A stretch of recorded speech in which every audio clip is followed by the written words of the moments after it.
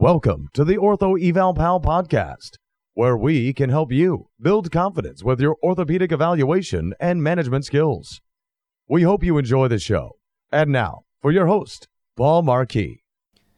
Hello, everyone, and welcome to episode 107 of the Ortho Eval Pal podcast. I am your host, Paul Marquis, and today we're going to be talking about different sources of anterior knee pain. Now, I know we've done a couple episodes in the past, and a lot of you have not heard them yet, just because we had done a little switch with our podcasting show, and it seems like the old stuff just really hasn't jumped in and gained a lot of traction. So I want to talk about different sources of anterior knee pain. The reason I'm doing this is because my daughter, who is in her third year of physical therapy school, asked me this question. She had seen many of her friends who had patellofemoral dysfunction, mostly females, and she's understanding the concept of patellofemoral dysfunction, valgus knees that usually cause these types of problems, and playing a lot of sports and those types of things. And she asked me the question. She says,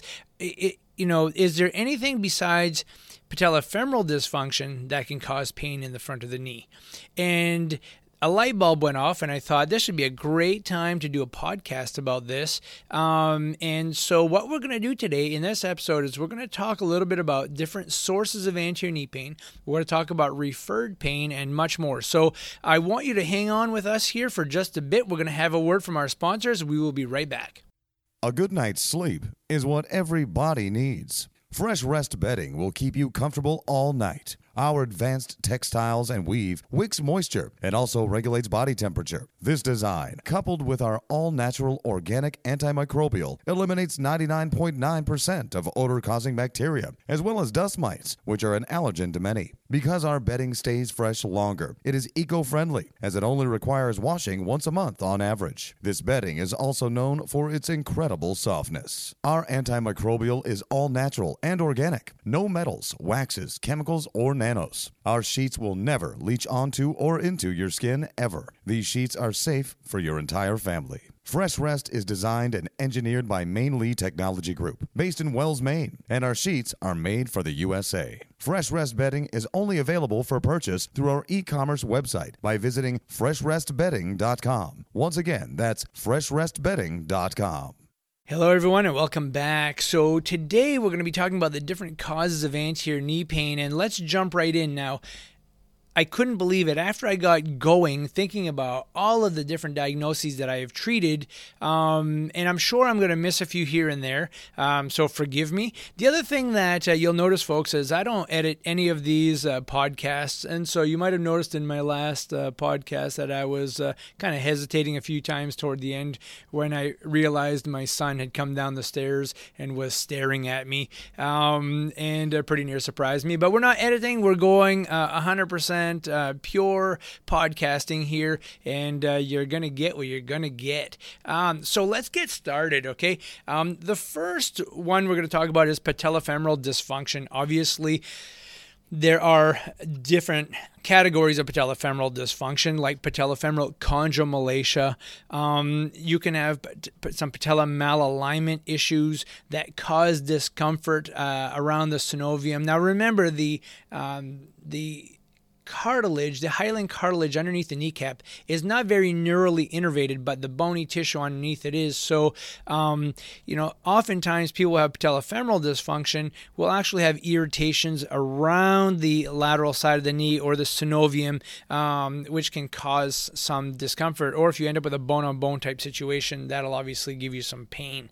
Number two, prepatellar bursitis. Somebody is installing ceramic tile floors, and they're not wearing a knee pad, and they're putting a lot of compression on that prepatellar bursa. That little fluid-filled sac will get inflamed and irritated, really puffy, and then after that, really easy to agitate. Sits right over the anterior patella. It's a no-brainer when you see it. It's a little like small golf ball on the kneecap sometimes. It's very squishy and not very hard. Okay, it's not a bony issue. And so these need to be protected, and they can take a long time to get better. I'm not going to get into all of the treatment of all of these diagnoses we're going to talk today today because they could be a podcast for each diagnosis, and I have talked about some of these others in the past. Number 3. Patella fat pad impingement. Somebody can have this, this mass of fatty tissue, superior and inferior to the patella. Usually happens with some trauma, a blow to the knee, and sometimes just from repetitive use can cause that fat pad to become inflamed and then ultimately become impinged both superiorly and inferiorly around the patella. Patella tendonitis or tendinopathy is something that is very common. So from the inferior pole of the patella down to the tibial tubercle, you can have inflammation to that tendon or, long-term chronic dysfunction causing you to have a tendinopathy type issue. Osgood-Schlatters disease, we've talked about this in previous episodes. It's a buildup and exostosis at the tibial tubercle. Usually in young people, you'll see this oftentimes, especially in both males and females, but teenagers who are very active and squatting a lot, jumping a lot, where the inferior patella tendon pulls on that growth plate, and then you end up with a bony growth there. It develops a large bump, and that can become very, very painful in the future. Next one, number 6, would be the Pezanserine bursitis, where the sartorius, gracilis, and semitendinosus insert at the anterior aspect of the knee. This can be very, very painful. It's very easy to isolate. Just make sure you know your anatomy, that you go below the joint line and you're not palpating a meniscal issue. And it is medial to your patella tendon and tibial tubercle. And so once you get it, that can be quite inflamed, sometimes due to surgery in that area or overuse of the hamstrings, or there could be a biomechanical issue causing that. Number 7, don't let this one get you here, but L3 nerve root compressions can cause anterior knee pain, and I have seen this quite often. L3 is hard to detect because there really isn't a good reflex, and it doesn't really pop up with a straight leg raise test as well. So weakness in the quad and pain around the anterior knee and anterior thigh can tip you off to that. Number 8, and this one gets missed a lot, severe osteoarthritis of the hip. I've seen this where people have such a bad femoroacetabular joint that they have pain that radiates right down into the knee. They get misdiagnosed with knee pain all the time, and they do have knee pain, but it's being referred from the hip.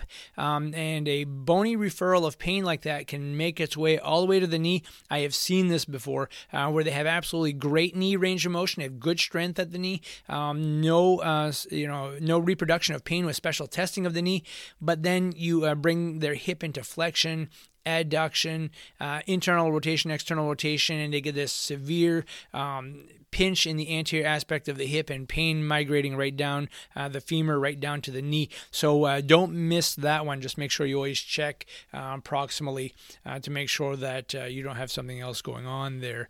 An anterior horn meniscus tear can cause you anterior knee pain, both medial and lateral. I've seen this before, and they'll usually point to either the medial or lateral side on the front side of the knee, usually associated with some joint line fullness, and an effusion in the knee is quite positive. So a positive brush test typically with these folks, and they don't like to, and when you extend their knee to full extension or a little hyperextension, that'll cause them some anterior knee pain also.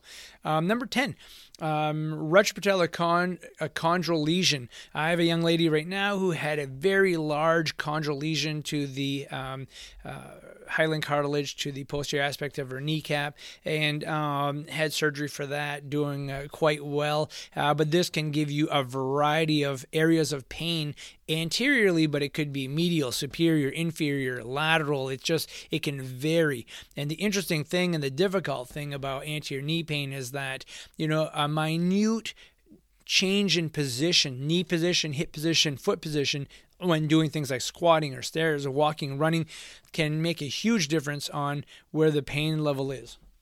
And can be signs of anterior knee pain. Number 11, Patients can have a synovial plica. You should be able to find where the synovial plica is compared to both sides. Pretty much everybody has it. It's just like, just medial to the patella, typically between the patella and medial femoral condyle. And if you just strum it back and forth, it feels like an al dente piece of spaghetti.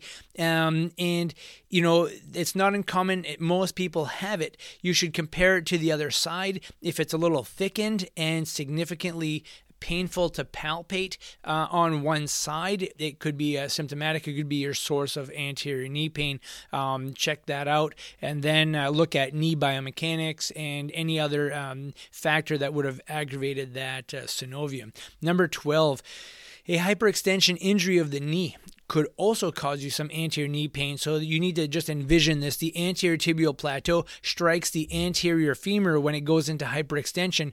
And when they strike together, cause some bony irritation there. And that can cause, some fat pad inflammation. And it can cause some anterior meniscal horn irritation. So hyperextension injuries to the knee often cause anterior knee pain.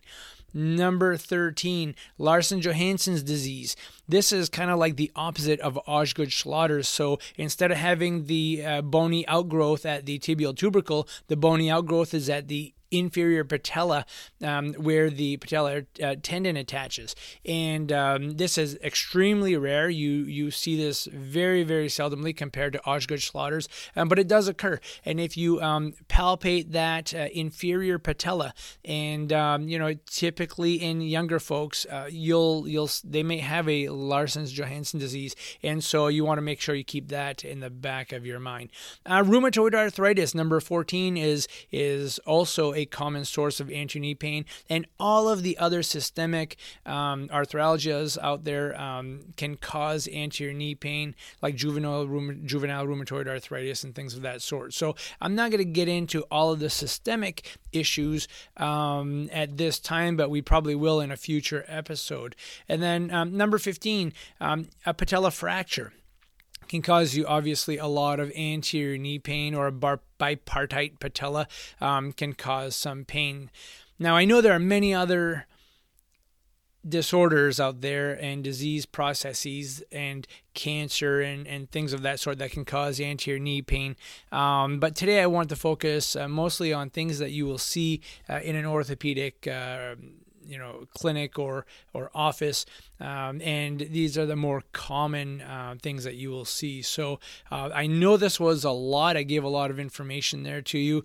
Nothing wrong with listening to the podcast again, so you can kind of pick that up. If you take a look at our knee playlist, which I'll put into our the show notes today, I'll put a link in there for you. You can check out some of the different anterior knee pain problems that we have seen, like lateral patellar compression syndrome. Would you look at that? I forgot to put that on our list. Lateral patellar compression syndrome, which would fall under patellofemoral dysfunction. That is, we have all of these videos for many of these different disorders, so you could take a look and see what they look like and what they present like, and so that I can kind of teach you how to tease some of these out to compare one to the other. So one of the things that, let me leave you with this. I know this was a lot of information, but know the mechanism of injury. That's very important. So if somebody was kneeling on that patella and they developed a prepatellar bursitis, that makes sense. Do selective tissue tension testing. So stretch it and contract it and see if it causes discomfort in a particular area. Don't forget your special tests of the knee. You cannot depend on that alone, but they can be very helpful in your diagnostic routine when evaluating a patient. We talk about less and less doing palpation, but I still feel that palpation is very important to help localize and identify. So not only should you ask your patient to put a finger on where it hurts, but you palpate that area to see if it is soft or if it's bony, or if it is warm. And so synovitis can also be a factor that you need to think about.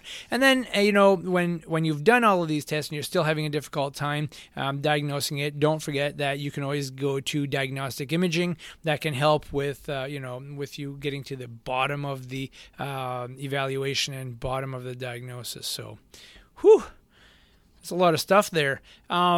Please send me your questions to paul@orthoevalpal.com. I'd be more than happy to answer them on the show. I would love to get your feedback. Give me some feedback about the podcast show. Am I talking too fast? Am I talking too loud? How do you like the sponsors? And anything you want to talk about, positive or negative, I just want to make this show better for you so that you continue to enjoy it wherever you are. And I'll have some links in the show notes today to complement what we talked about. Make sure that you follow our YouTube channel, follow us on Twitter, and make sure that you give us a thumbs up and subscribe to us on YouTube. And we will be talking to you later. So thank you so much, and I hope you enjoyed the show. We hope you've enjoyed the show. For some more awesome content, go to orthoevalpal.com. Can't wait to see you there.